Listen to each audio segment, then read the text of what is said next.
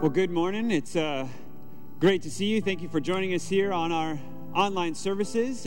We're journeying through the Gospel of John, and we're learning a lot and finding great valuable lessons for our lives in just kind of the everyday life. We're finding this book that's written over 2,000 years ago, or at least the completion of this book was 2,000 years ago, is still incredibly relevant to us today. And really to unpack what our passage has for us this morning, I've got to make sure that we all kind of understand a very important term. This is a very technical term, so you're going to have to brace yourself a little bit here. It's a highly theological and very astute term, and so I want to make sure that you're ready for this as I kind of explain it to you, and you might be already familiar with it already. The term is this: FOMO.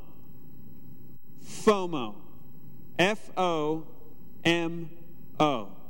FOMO. What is that?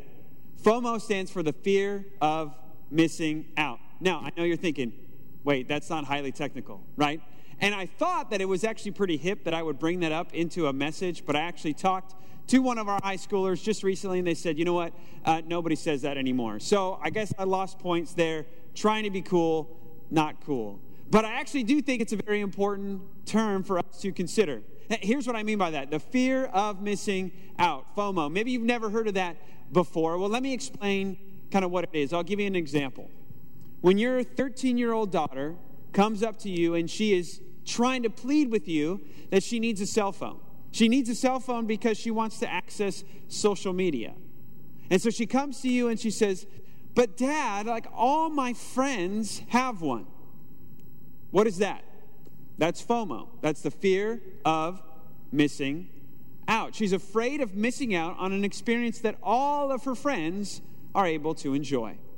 Let me give you another example, maybe a higher age group than that.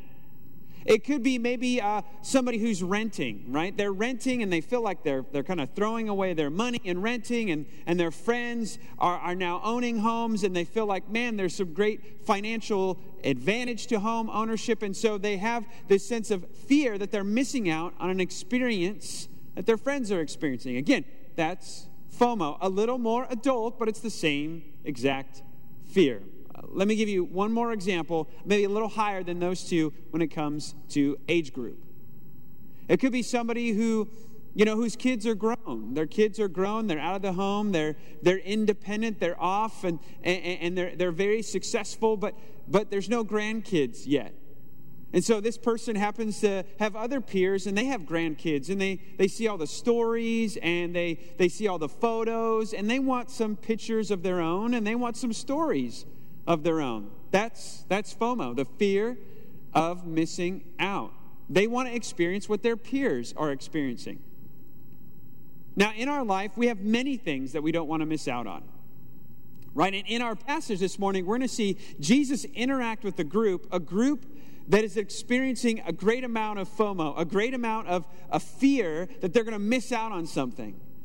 But here's what's going to be the big problem, is they don't have the right FOMO. They don't have the right fear of missing out on something. They're missing out on Jesus and what Jesus has to offer. And they're not afraid about that. They're not worried about that. They're not anxious about that. In fact, it's not even on their radar. And Jesus will kind of confront them with this reality and say, guys, you're afraid of missing out on this thing, but I'm right here offering you the greatest thing. This is what you should be afraid of. So as we jump to our passage this morning, John chapter 7, we're in verse 32. We've been in John 7 for a while, but we're in verse 32 for this morning. I want to kind of crystallize the big idea of our message today. I think the main idea of Jesus' teaching in this passage is this. Now remember, the big idea is meant to stick with you. It's not going to be the most religious-sounding big idea, especially today, but I think it will stick with you at least for a week to remind you of what we talked about today here in our service. So the big idea is this. If you're going to write down anything, I want you to write this down, take that pen out, or maybe jot it down on your phone. The big idea for our message today is this: FOMO for Jesus is good. FOMO for Jesus is good. The fear of missing out on Jesus is a good thing. Let's look at Jesus interact with this group, again, who has some fear about missing out on something, but they're not afraid of missing out on Jesus. And the first part we're going to see in our passage is they're completely missing out on Jesus. And the kind of second half, we're going to see what they are afraid of missing out on.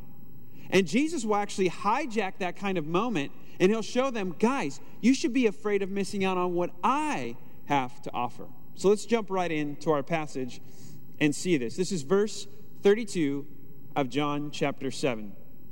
It says this: the Pharisees heard the crowd muttering these things about him. This is about him being Jesus. Jesus is teaching, again, in the temple. He's teaching during this festival time, so there's a lot of crowd, there's a lot of attention, and there's been this kind of conflict with the crowd knowing that the religious leaders want to arrest Jesus. They want to kill Jesus. Some of the people in the crowd are aware of this plot to destroy Jesus because Jesus is just too much for them to handle. They don't like where he's going, and they don't like that they're losing some religious influence and some religious power. In fact, they feel themselves almost in jeopardy because if Jesus causes too much of a ruckus, Rome may come in and not only take out Jesus, but take them out as well. So Jesus is a liability to the status quo that they're enjoying right now. So this group called the Pharisees, they hear all this muttering. And it says, and the chief priests, I'm in verse 32 again, and Pharisees sent officers to arrest him. We got to get this guy out of here, right? They're missing out on the wonderful teaching of Jesus and what he has to offer. They're in opposition to Jesus. Now look at how Jesus reacts. He's going to show them, guys, you are missing out. You are missing out on what I have to offer. First, kind of Jesus responds to the threat, right? They're coming to arrest him, and look at how Jesus responds to their threat. He can tell their intent. Maybe he sees the handcuffs in hand, right? He sees that they're making this advance on him. And this is how Jesus responds. Verse 33. And Jesus then said, I will be with you a little longer, and then I am going to be with him who sent me. What is Jesus doing there? It's almost like Jesus just gave them his calendar. He's saying, hey, here's how the events are going to unfold. I'm going to leave. I'll be with you for a little longer, but then I'm going to leave and I'm going to go to him who sent me. Now, why does Jesus respond like that? Well, clearly, they are the aggressor right now. They're pushing forward a plan. They're here to arrest Jesus. They're in opposition to Jesus. They need to eliminate Jesus. And Jesus says, hey, guys, let me tell you how things are going to plan out. Yeah, I'm going to stay for a little bit, and then I'm going to go to him who sent me. Jesus is basically saying, look, I'm not threatened by your plans here. You may think that you're in control, but my day planner is already set. Let me show you how the events will occur. Jesus is making a statement of control here. He's giving the timetable. We saw this in our passage last week in verse 30. I didn't mention it then, but it's the same kind of idea in verse 30 of John chapter 7. It says, so they were seeking to arrest him again, right? But no one laid a hand on him because his hour had not yet come. What does that mean there? The hour was kind of the unfolding plan of God for Jesus Christ in his death and resurrection. The hour was Jesus' death and resurrection, his exaltation, right? The moment of his glorification. He would do the work he was sent to do. And Jesus is saying, no, it's not time yet. So Jesus is showing control. I'm going to leave, or I'm going to be here a while, and then I'm going to go. Now look at this next thing Jesus says, verse 34. You will seek me, and you will not find me. Where I am, you cannot come. What is Jesus saying here? Now, Jesus says a similar phrase to his disciples a couple chapters after this. Let me show you this in John chapter 13. In John chapter 13, Jesus says almost a similar statement. Look what he says in chapter 13, in verse 33. Jesus says, little children, yet a little while I am with you. You will seek me, and just as I said to the Jews, so now I say to you, where I am going, you cannot come. Now, I think the tone is a little different. in chapter 13, Jesus addresses his disciples as little children. I think what Jesus is saying there is, guys, here's what's going to happen. I'm going to leave. I'm going to go. Right? I'm going to die. I'm going to rise again, and I'm going to sin, and I'm going to go back to my Father. But Jesus would reassure his disciples later in John's gospel that he would come back to them. What Jesus is saying in John 13, I think, is, hey, guys, I'm going to go, and you can't come yet, but I'll come back for you. So wait there. So really, we could summarize kind of what Jesus is saying in John 13 as more of a, wait, guys. I'm going to leave, but wait, my little children. I'm going to leave, and you cannot come right now. But later, I will come back for you. That is not the tone that Jesus is saying here. Not even close. Look again at John chapter 7, at verse 34. He says, you will seek me, and you will not find me. Where I am, you cannot come. What I think Jesus is saying is, guys, you're going to miss out. You're going to miss out. Jesus would use a very similar phrase to this group again in chapter 8.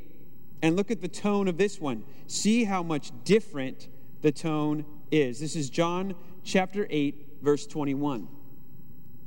And he said to them again, I'm going away, and you will seek me. Very same phrase. And you will die in your sin.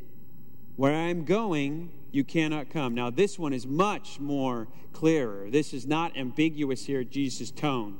It is a tone of rebuke. Jesus is saying, you will die in your sins. So when he's saying, you're not going to come with me, he's not like he's telling the disciples, hey guys, not yet, and I'll come back for you. Wait for me. No, he's saying, you will always be outside. That's what he's saying right now to the Pharisees. You cannot come. You cannot come. In fact, you will die in your sin. This is an ultimate warning here. It's not an encouragement to endure. It's a warning to change. You have to change your posture toward me. You are missing out, and you will miss out forever if you don't see what's right in front of you, and that's me. Jesus says, you will seek me. He used that same term in chapter 8. What does he mean by that? And you will seek me, and you will not find me. Now, Jesus just said in verse 33 that he'd go back to the Father. So what is he talking about? I think Jesus is saying here, when I leave, right, I will die, I will rise, I will ascend, I will go back to the Father. You're going to be looking for me. Now, I think what Jesus is saying is not that they're going to be looking specifically for Jesus, but they're going to be looking for Messiah, who Jesus was. They're going to be looking for that character, the character they've been waiting for. Messiah is the idea of this kind of Old Testament hero that was talked about over and over again in the Old Testament. It became the high point of Jewish expectation in the first century world, even before that, especially during the time of exile, when they lost the land and they were taken into captivity. Over and over again, they were reassured there's a great hope that will come. A deliverer will come. A Savior will come. A hero will come. A Messiah will come. Now, Jesus is saying, I am that Messiah. But Jesus is saying, when I leave and I go, you're still going to be looking. You're still going to be looking, and you won't find Messiah. Why? Because I'm gone. Now, we know historically this is very accurate. After Jesus dies and rises again and goes back to the Father, the Jews would still look for other messiahs. Other messiahs would come and claim to be the Messiah. Most of them were destroyed or killed by the Roman authorities. So we know that people claimed to be Messiah. We know that groups of people said that they were the Messiah. They believed those claims. So Jesus is saying here, you're going to search, but you're not going to find. Why? Because I'm the real deal. You are missing out on me. This is a stern warning. They should be focused on Jesus, yet they are missing. They're missing out. Now, how do they respond to this? When Jesus says, guys, you are so far away from where I want you to be. Right? You are missing out on who I am and what I have to offer. Look at their response. It's one of confusion. They can't get their minds out of the mud of earth. They cannot think about heavenly things. Look at what they say, verse 35. It says, the Jews said to one another, where does this man intend to go, that we will not find him? Does he intend to go to the dispersion among the Greeks and teach among the Greeks? What does he mean by saying, you will seek me and you will not find me, and where I am you cannot come? What is he talking about? All their response is just a series of questions. Wait a second. Jesus is going to leave. What is he talking about? Is he going away to the Jews that have kind of been scattered among the Greeks? That's what he's talking about, the dispersion there. Is that what he's talking about? Because that's probably the only place we couldn't find him. But if we searched hard enough, we could find him. What is he talking about? Right? Clearly, what are they showing? They're just missing it. They're missing Jesus. They cannot comprehend. They cannot see the deep kind of spiritual language that Jesus is delivering to them. They only think in an earthly way. They don't understand what Jesus says when I will go back to the one who sent me. They can only think of kind of a lateral GPS, right? They can only think of kind of a terrestrial GPS. It's right here on the planet. Jesus, where are you going? And Jesus is saying, no, I'm going back to the Father because I am the Son. I would have done my work, and that work was for you, but you can't see it. Now look at this. I think this is very interesting.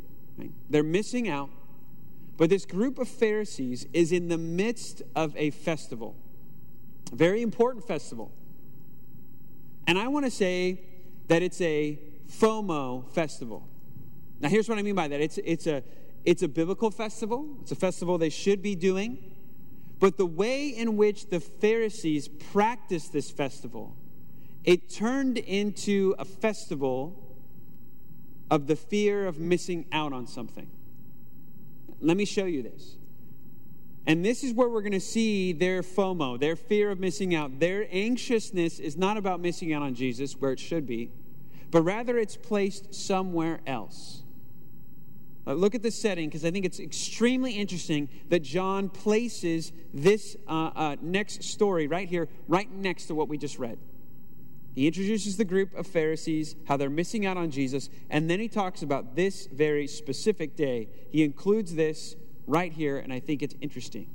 Look at verse 37. On the last day of the feast, the great day, Jesus stood up and cried out, "If anyone thirsts, let him come to me and drink." Now, we've got to understand a little bit of history. We've got to step back a little bit and see why this is such a profound and significant statement that Jesus is making and John is highlighting for us. First, look again at verse 37. It says, the last day of the feast, the great day. What is the feast?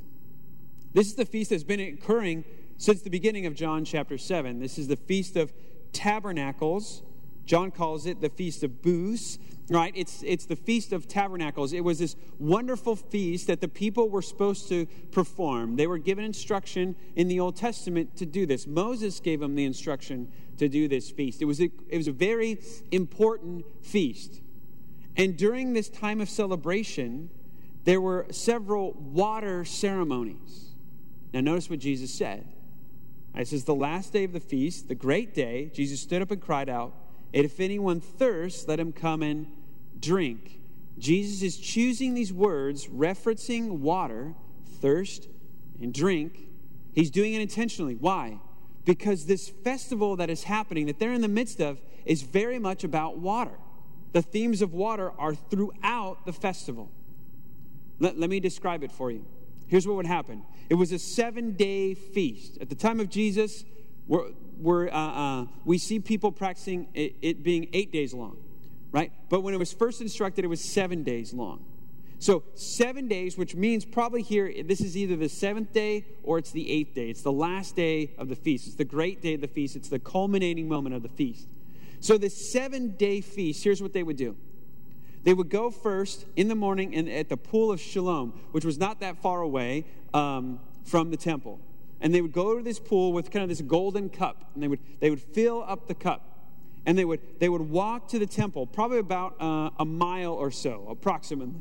They'd walk to the temple, and then they'd get to this gate called the water gate. And at the water gate, they would blow the shofar. This is kind of a trumpet. And they blow the shofar as kind of this proclamation of excitement. And they would continue their journey, and they would get to the altar. And at the altar, they would sing psalms. They would sing Psalms 113 to Psalm 118.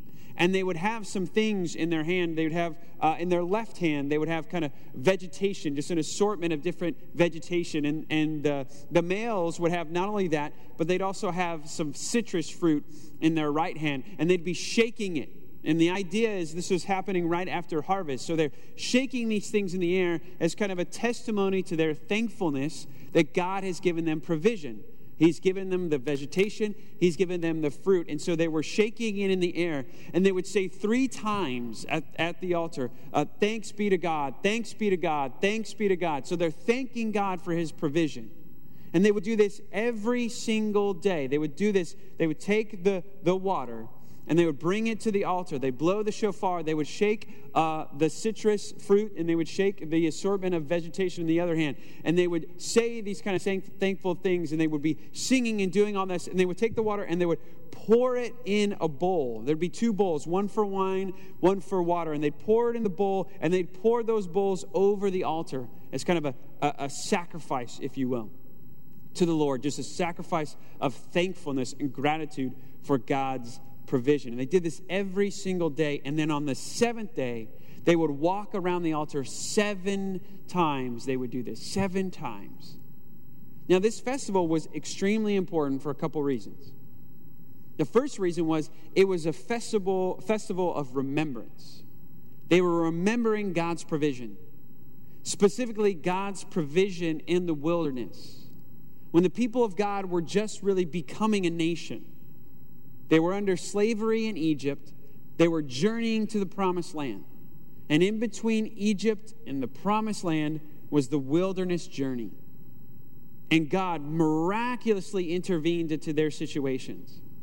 That when they were hungry and they were thirsty and they needed God's supply, God would show up in miraculous ways, giving them great provision and preserving them through the journey. And so Moses says we need to have a feast to remember God's provision in the wilderness. And that is the feast right here, the Feast of Tabernacles. God, you were there with us. And this feast would take place right after the harvest, so it reminded them every year of God's provision. Not only what he did in the wilderness, but what he was doing every year for God's people. And Jesus is saying, with all these kind of water imageries and all these kind of ideas of provision, Jesus says to them, if anyone is thirsty, let him come and drink. Now, this festival for the Pharisees took a little bit of a turn. I gave you kind of a description of what that practice would be, but it took a little bit of turn for the Pharisees. They treated this festival slightly different than Moses instructed in the Old Testament. And I think it's important. So let's go back a little bit to kind of the history behind here, because I think this is important in understanding the Pharisees' position on all this. You see, there was a big fight about 70 years, 100 years before Jesus was ever born. This festival was being celebrated. The Feast of Booths was being celebrated. The Feast of Tabernacles was being celebrated. It was an exciting time. Some historians have called this the greatest of the Jewish festivals. So, I mean, this was like the Super Bowl of spiritual days. So they're having an exciting time. And the Pharisees at the time, this kind of group of the religious elite, were starting to say, hey, guys, we really need to include something new into the festival. You see, because this is happening during a time where summer has just ended and our water supply isn't very ample, right? It's not very big. It's starting to diminish. So we need to include prayers for water, prayers for rain. We need God's provision in rain, because right now things are drying out. And one of the religious leaders at the time, not a part of the Pharisees, part of another religious group under Judaism, under the Jews, there's another group called the Sadducees. And a high priest at that time said, no, I'm not doing that. In fact, when he was performing kind of that altar ceremony I described, when he had that golden cup of water, instead of pouring it on the altar, In protest, he pours it at his feet. And the Pharisees get so mad that they beat him with the stuff that they were supposed to shake in thanks to God. They beat him. That's like honestly beating somebody with a Bible, right? They're beating him with religious things. And this high priest kind of made this protest and said, no, we're not adding this. I don't like this. Well, it's not until that priest died that the Pharisees came to an agreement with that high priest's wife. They said, look, we'll let you have your power. We'll let your sons be priests, but we're going to add this into the feast. We're going to add these prayers into the feast. And that happened about 70 years before Jesus, and that became a dominant theme in the Feast of Tabernacles, in this feast right here. So think about it. These Pharisees, this group that Jesus just interacted with, who are totally missing him, they're participating in a feast of FOMO, the fear of missing out on rain. And as they're praying and begging, God, give us rain. Give us rain. What does Jesus forecast? If anyone thirsts, let him come to me and drink. Wow. How profound. Jesus knows the exact things to say in this sort of setting. These people have watched day after day as water has been gathered, brought to the temple, brought to the altar, poured out over the altar. He's heard the prayers that the Pharisees insisted on. The prayers for God, give us rain. We are dry. We are in the midst of a very thirsty land. Give us rain. And Jesus steps up to the plate and says, speaking of rain, I can give you what you need. You come to me and drink. Now, what is Jesus talking about? He's talking about much more than rain, much more than water. Jesus has a deeper meaning to what he's offering. And John explains it for us. Look in verse 38.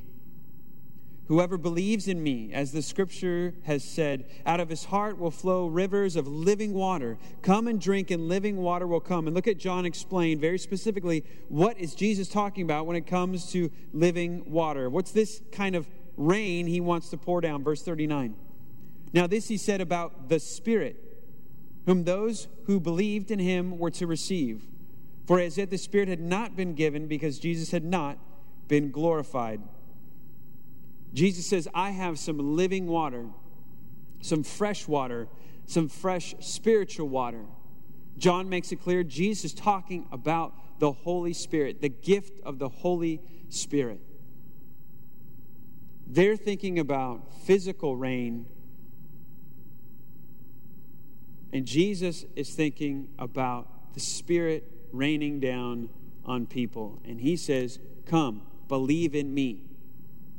Drink right here, and I will give you living water, the living water of the Spirit. Now, Jesus says in this passage, in verse 38, whoever believes in me, as the scripture has said.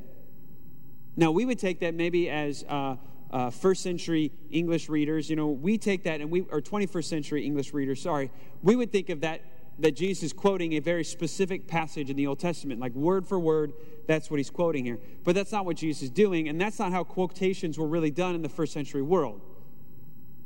What Jesus, I think, is doing is Jesus is not quoting one passage. Jesus is referring to several passages, maybe even hundreds of passages. Jesus is referencing a theme in the Old Testament, a theme that God would move in a new way for his people, that he would pour out his Spirit like water on them. Let me just give you two that stick out to my mind to show you how this was a big expectation. And Jesus saying, here's what I came to give you. Look at, this is Isaiah chapter 44. Listen to this, verse 3. And think of the prayer of the Pharisees for rain. They knew rain was essential, and they believed that their obedience in these prayers was essential to get rain. They knew under the old covenant, God promised, if you obey, I will make it rain. If you disobey, there will be drought. So clearly they know that their spiritual maturity and their spiritual integrity would directly be connected to there being rain. So these prayers were incredibly important. No, we must do this because we need the rain. We need to be sustained. This is what they're afraid of missing out on. Now think of this, though. Think of those prayers being heard and echoed, and look at the promise that Isaiah the prophet gives. This is verse 3 of Isaiah 44. He says, "For I will pour water on the thirsty land, and streams on the dry land. And I will pour my spirit upon your offspring, and my blessing on your descendants. And they shall spring up among the grass like willows by flowing streams. This one will say, I am the Lord's. Anyone will call on the name of Jacob. Another will call on the name of Jacob, and another will write on his hand the Lord's, and name himself by the name of Israel." What's being described here? God is saying, I'm going to pour out my spirit like water on a thirsty ground. And what is the thirsty ground? It is the descendants of Israel. It is the people of God. They are a dry and thirsty ground. And it says that God will pour out his spirit, and it will cause this kind of spiritual revival, right? This kind of spiritual renewal. People will start to sprout up. They'll make these confessions, and they'll say, I am the Lord's. God owns me. I think this is what Jesus is referring to. I have come to pour out this spirit. I have come to pour out living water. You're begging for rain. I'm about to make it rain, the Spirit of God. Right, look at another chapter, another verse, Ezekiel chapter 36. Look at this, verse 22. Same kind of imagery, same kind of themes, spirit and water put together. But he's going to elaborate more. How does this spiritual renewal happen? Right, and I think he's going to mention kind of three things. I want to give you the whole flow, so I'm going to read a little bit for you. This is Ezekiel chapter 36, verse 22. It says, "Therefore say to the house of Israel, thus says the Lord God, it is not for your sake, O house of Israel, that I'm about to act, but for the sake of my holy name, which you have profaned among the nations to which you came. I will vindicate the holiness of my great name, which has been profaned among the nations, which you have profaned among them. And the nations will know that I am the Lord, declares the Lord God, when through you I vindicate my holiness before their eyes." Clearly he is saying, you don't deserve this, but I'm going to give it. Right? Whatever God's going to do is clearly an act of grace and mercy, because there's nothing in there that's given us any reason to believe they have credentials to receive what God's going to do. They have not earned it. There's no way. He's saying, my name has been profaned because of you. You've messed this up, but look what I'm going to do. Verse 24. "I will take you from the nations and gather you from all the countries and bring you into your own land. And I will sprinkle," here's the water, "sprinkle clean water on you, and you shall be clean from all your uncleanness. And from all your idols I will cleanse you, and I will give you a new heart." What does verse 24 and 25 say? God is going to forgive us. He's going to cleanse and take away sin. But he's going to do more than that. More than just forgive, he's going to transform. Look at verse 26. "And I will give you a new heart," because this is where sin resides. This is why you need forgiveness, because this thing produces sin. "So I will take care of your sin, but I will also take care of the thing that's producing the sin. I will give you a new heart and a new spirit." There's that theme, water and spirit. "And a new spirit I will put within you. And I will remove the heart of stone from your flesh and give you a heart of flesh." You see that? I'm going to transform you. I'm going to forgive you of your sins, and I'm going to transform you from the inside out, from the very depths of who you are. Your heart, the thing that everything around you, everything in your life orbits around. Right? If you want to think of the heart is like the sun of the emotions and the desires. He's saying, I'm going to take out the sun, the center the center of your emotional, spiritual solar system. I'm going to remove what's in the middle. I'm going to put something else in. And now every other planet is going to orbit differently. Every desire is going to be aligned in a new way, in a new formation. I'm giving you a new heart, transforming you. Not just cleaning you up, not just making you look good, but also transforming you, making you a new person. But on top of that, look what else he gives. Verse 27. And I will put my spirit within you. Not I will put a spirit. Not I will make you spiritual. He says, I will put my spirit within you and cause you to walk in my statutes and be careful to obey my rules. What is he saying there? I will forgive you of sin. I will transform you, and I will commune with you. I will be inside of you. My spirit in you. Jesus unpacks this later in the Gospel of John, and we're going to see that. But look at what Jesus is offering these guys. They want rain.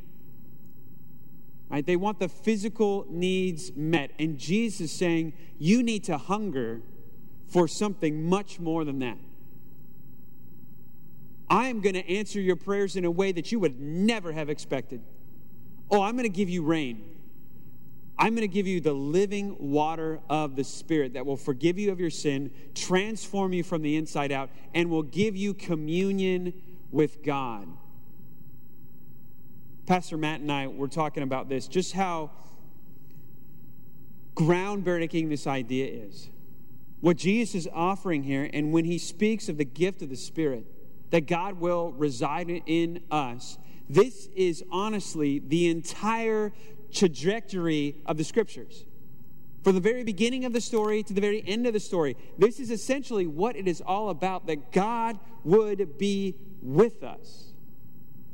In the very beginning, God created us, Adam and Eve. He created humanity. It says he walked with them in the coolness of the day. He was with his creation. In the very end of the story, the end of the story is not a blessed state, just heaven, right? Us spiritually with God in some sort of proximity. No, but there's something new that happens. God does a new work, a new creation. It says the heavenly Jerusalem comes down, and the dwelling of man and the dwelling of God are now one. God is with us. We reside with him.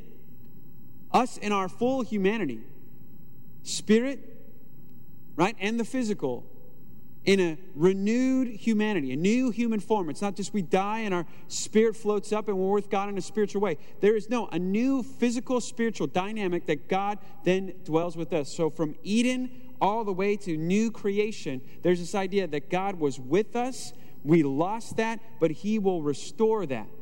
But throughout the storyline of Scripture, this is what God has been doing.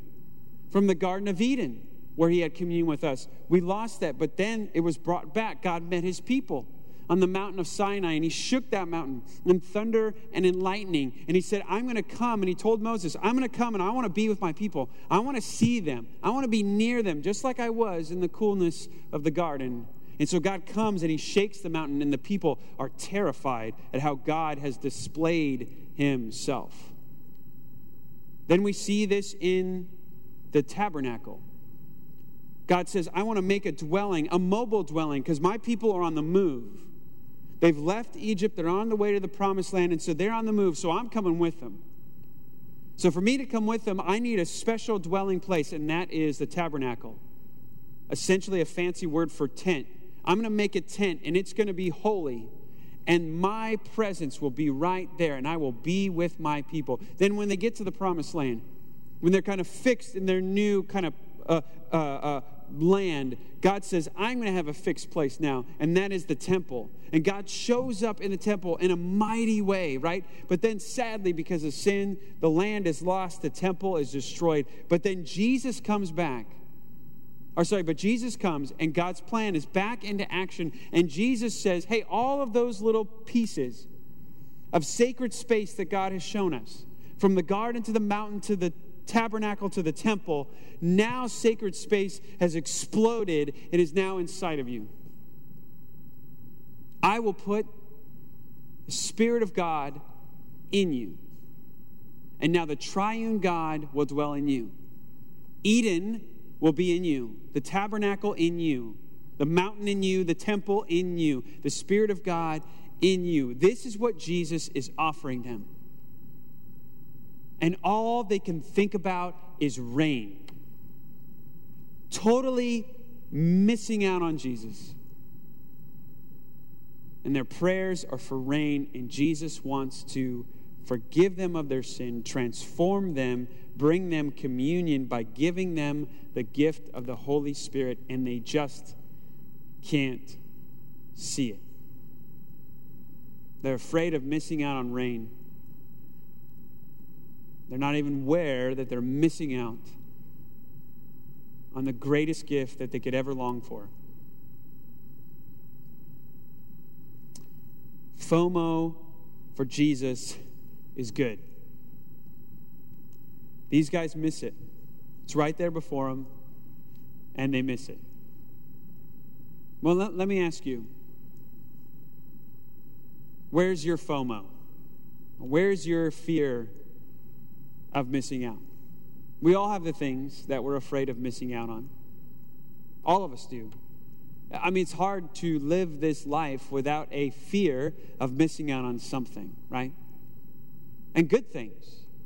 It was good for them to be afraid, in a sense, of missing out on rain, especially in their climate.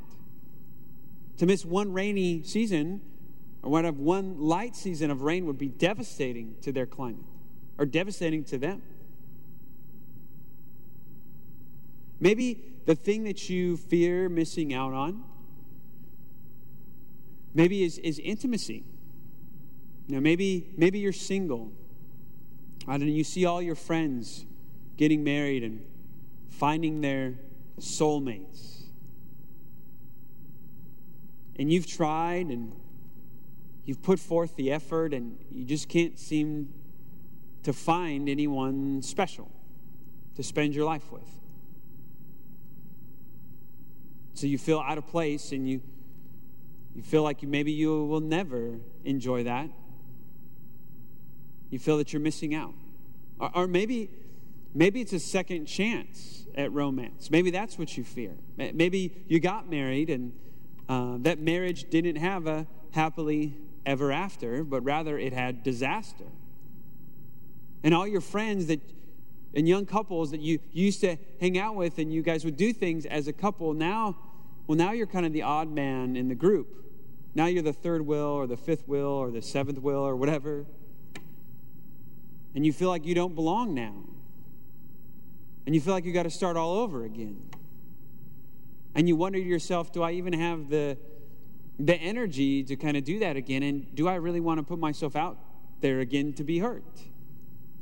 But you're afraid of missing out on a second chance at romance.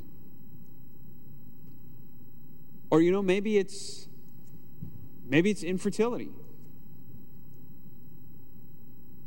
Maybe your deepest desire is just to have a little one in your arms. But every doctor's appointment just diminishes that hope of ever becoming a reality. And you can't stand to see your friends post all their pictures of their babies doing cute things. All you want is your little baby to do their cute things. It's hard to walk this life without the fear of missing out on something. It truly is. And all of us have a fear of missing out on something. We see other people enjoying certain things, and we fear that we'll never enjoy those things. Well, friend, I want to tell you that Jesus offers you something. A gift that is so incredibly outstanding, that I truly believe meets the deepest longing of your soul. A gift that says your sins can be forgiven. Every wrongdoing, every moment of disappointment, every time that you now look back on and regret, every season of shame in your life, he says, I can forgive that. by giving you the Spirit and the Spirit applying my death and resurrection to you, you can be forgiven. And I can change you. I can change you from the inside. Not just the behaviors on the outside. I can give you new desires. I can give you new motives. I can give you new intentions. I can give you new aspirations. I can give you new ambition. I can give you new loves. I can change you from the inside and make you the person you know you should be, and you know you want to be, and you know you ought to be, but you can't seem to be. I can change you. Oh, and if that's not enough, I can put the divine creator of the universe, the triune God that exists in a very mystical way, in a way we cannot understand, that he is one God in three persons, one essence, three persons. We cannot understand that he exists on a plane that is just beyond us, which makes sense because he is beyond us. But somehow Jesus is saying, by the power of the Spirit, I can place the triune God inside of you, that you have communion with the creator of the universe. I can do all of those things. And I'm telling you, if that's the gift that you receive, if that's what you don't miss out on, all of those other needs are much easier to deal with. I'm not saying all of them will be satisfied. But when you receive that gift, the gift of the Spirit, it is much easier to walk through life. It's much easier to walk through life, even with the hurts of missing out on good things, because you have the greatest thing. Now, if you're a follower of Jesus Christ, I want you to try something this week in light of this passage, in light of this truth that Jesus gives us. I want to invite you to pray a prayer. I want to invite you just to take one time this week, just one time. I'm not asking you to do this every day. I'm just asking you to do it at least once. You can do it more times, but do it at least once. Maybe right now as I'm talking, you can think of a day that you can set aside this week to do this. I'm asking you to do this. I want to encourage you to do this. I want to encourage you to pray a prayer that basically says, Father, search my heart. Help me to see what I thirst for. Because in your life, you may find that you do have the fear of missing out on something. You are thirsting for something. And that thirst may be overwhelming your satisfaction with the Spirit. You may be thirsting so strongly for this thing that you're missing out on the work that God has done in your life, that he's forgiven your sins, transformed you, and given you communion with God. And this great gift that easily eclipses whatever you're thirsting for, somehow that thirst inside of you is overwhelming your satisfaction with that. And so what I'm asking you to do is this, is to pray a prayer like this, saying, Father, please find in me what I thirst for. And when God reveals that to you, here's what I want you to do. I want you to offer it back to him. And say, Father, have your way with this. Maybe you're that couple, you're trying to get into your first home, right? You're renting right now, and you're like, I got to get in the market, right? That's what my parents are telling me to do. That's what my friends are doing, and all this stuff. You know what? If God shows you that what you're thirsting for is for that new home, then you say, Father, you have your way with it. You have your way with it. I put up in your hands. Or maybe it's that finding that soulmate, right? That's a good thing. Say, Father, I see that I thirst for this. I thirst for the romance and the intimacy in a godly way. I thirst for being one with somebody. Father, I place that in your hand. I know I'm satisfied in what you've done in the Spirit. Help not my thirst outweigh my satisfaction in that. Whatever it is, whatever you find it to be, whatever God shows you it is, just offer it back to him. Now, maybe you're here and you're listening. You wouldn't call yourself a follower of Jesus Christ yet. I want to speak to you for a moment because I think there's something very valuable to take from this passage as well for you. And that is this. I find it interesting that I've experienced many people who want to come to church or coming to church for the first time or exploring Christianity for the first time or having spiritual conversations with someone for the first time. And they're doing it out of really good ambition, good motives, right? I've seen people who have come to church saying, hey, I just kind of need to get my marriage right. It's not where I want it to be, so I'm coming because I think this will help my marriage. Or I've seen it, in this one I've seen a lot of where a young couple maybe has a child or a single parent with a child, and the child's growing up and think to themselves, man, I know I was rowdy when I was a kid and I made some bad choices, but I don't think school's going to teach my kid how to behave, but I bet church will. So I want to raise them right. I want to raise them with some good morals, and so I'm going to bring them to church. And I think that's a good thing. I do.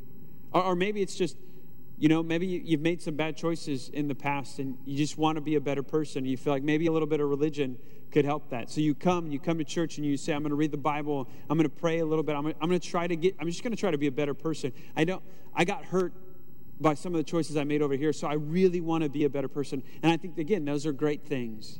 Here's what I want to say to you. If that's you, in any of those categories, that you've come to Christianity, you've come to this service, you're listening because a friend invited you to listen or whatever it is, and you're curious about Christianity because of those things, let me tell you this. Jesus can give you way more than you ever expected. Way more. I think in some sense you might be coming similar to the Pharisees. Fear of missing out on rain is what they had, and you maybe have a fear of missing out on not being your best self, not being a better person, your child not being raised with good morals, or your marriage not being healthy, right? And those are all good things, and they desired a good thing. But you, man, can I just say, brace yourself. Because Jesus can give you so much more than that. So much more than that. He can forgive your sin. He can transform you. And it can give you everlasting communion with your Creator. That's probably much more than you were looking for. But I'll tell you what, you will find nothing else as satisfying. That's what Jesus offers. And I pray today that you would believe in Jesus Christ as He asks you to do here, and that you would receive the gift of the Spirit that He promises you. The moment you believe, He will shower forth those living waters of the Spirit. Your sins will be forgiven. You will be transformed. And you will have communion with God the moment you believe. And I pray that moment is today. That you would believe that Jesus Christ's death and resurrection is the only means of forgiveness for your sin. It's the only way you can have a right standing with God. There's not anything you could do, any good works you could do, any amount of money that you can give, but only believing in the death and resurrection of Jesus Christ, the Son of God, for the forgiveness of your sins. That's the only way. When Jesus says believe, that's what He's talking about. Believe in the work that I did, that I died and rose again, taking on the penalty of your sin, bearing it and putting it away from you forever, and rising again and offering you the gift of eternal life. Would you believe in the death and resurrection of Jesus Christ today? Because if you do, the Spirit will be poured out on you in that moment, and you will have everything that the prophets talked about and everything that Jesus promised here. Let's pray. Father, we love you, and we thank you for who you are to us in Jesus Christ. Father, I thank you. Man, you have given us such a great gift in the Spirit. It is truly living water to our souls. It satisfies us. At the deepest part of who we are, we would all long to erase the sins of our past, all long to take away the mistakes that we've made in our life. Who wouldn't want their rap sheet clear? And yet this is what you offer to us in the gift of the Spirit as He applies your work to our life.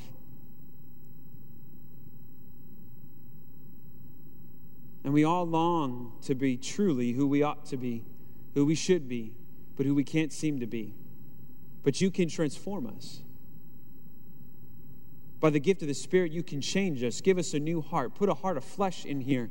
Give us new loves, desires, and ambitions. Oh, Father, how we all long for communion, for relationship. In the deepest, most intimate way, we seek for it in others. We look to our parents, our brothers, our sisters, our friends, our spouses. But no one truly satisfies the deep relational longing inside of us because we all long to know our Creator, the one who made us, who knows every part of us. We long to be with Him. And this is what the Spirit guarantees, that He will reside in us. God will be in us. There is no greater gift that you can offer us than that gift. Help us to be satisfied. Help us to not thirst for anything else but that. Not that it's bad to long for things, but let not those longings turn to thirst where we are not satisfied in what we have in the Spirit anymore. Oh, Father, may that never be. Father, for those who are here and they're ready to believe in you, to believe that you sent your Son to die on the cross for their sin. Oh, Father, I pray right now that they are having a sense of excitement. They long to have what Christ offers here. They long for their sins to be forgiven, for them to be transformed, and them to have communion with you. They long for it. And if that's you, you could simply say to God a very simple prayer. You could say, I believe that Christ died and rose again for the forgiveness of my sin, and I commit my life to follow Him. And if you say that and you believe it in your heart, the Spirit of God is in you now. And He has done all those things that we've talked about. What a wonderful day for you. It's in Christ's name I pray. Amen. Again, I want to thank you for joining us here on our online services. We look forward to seeing you again next Sunday.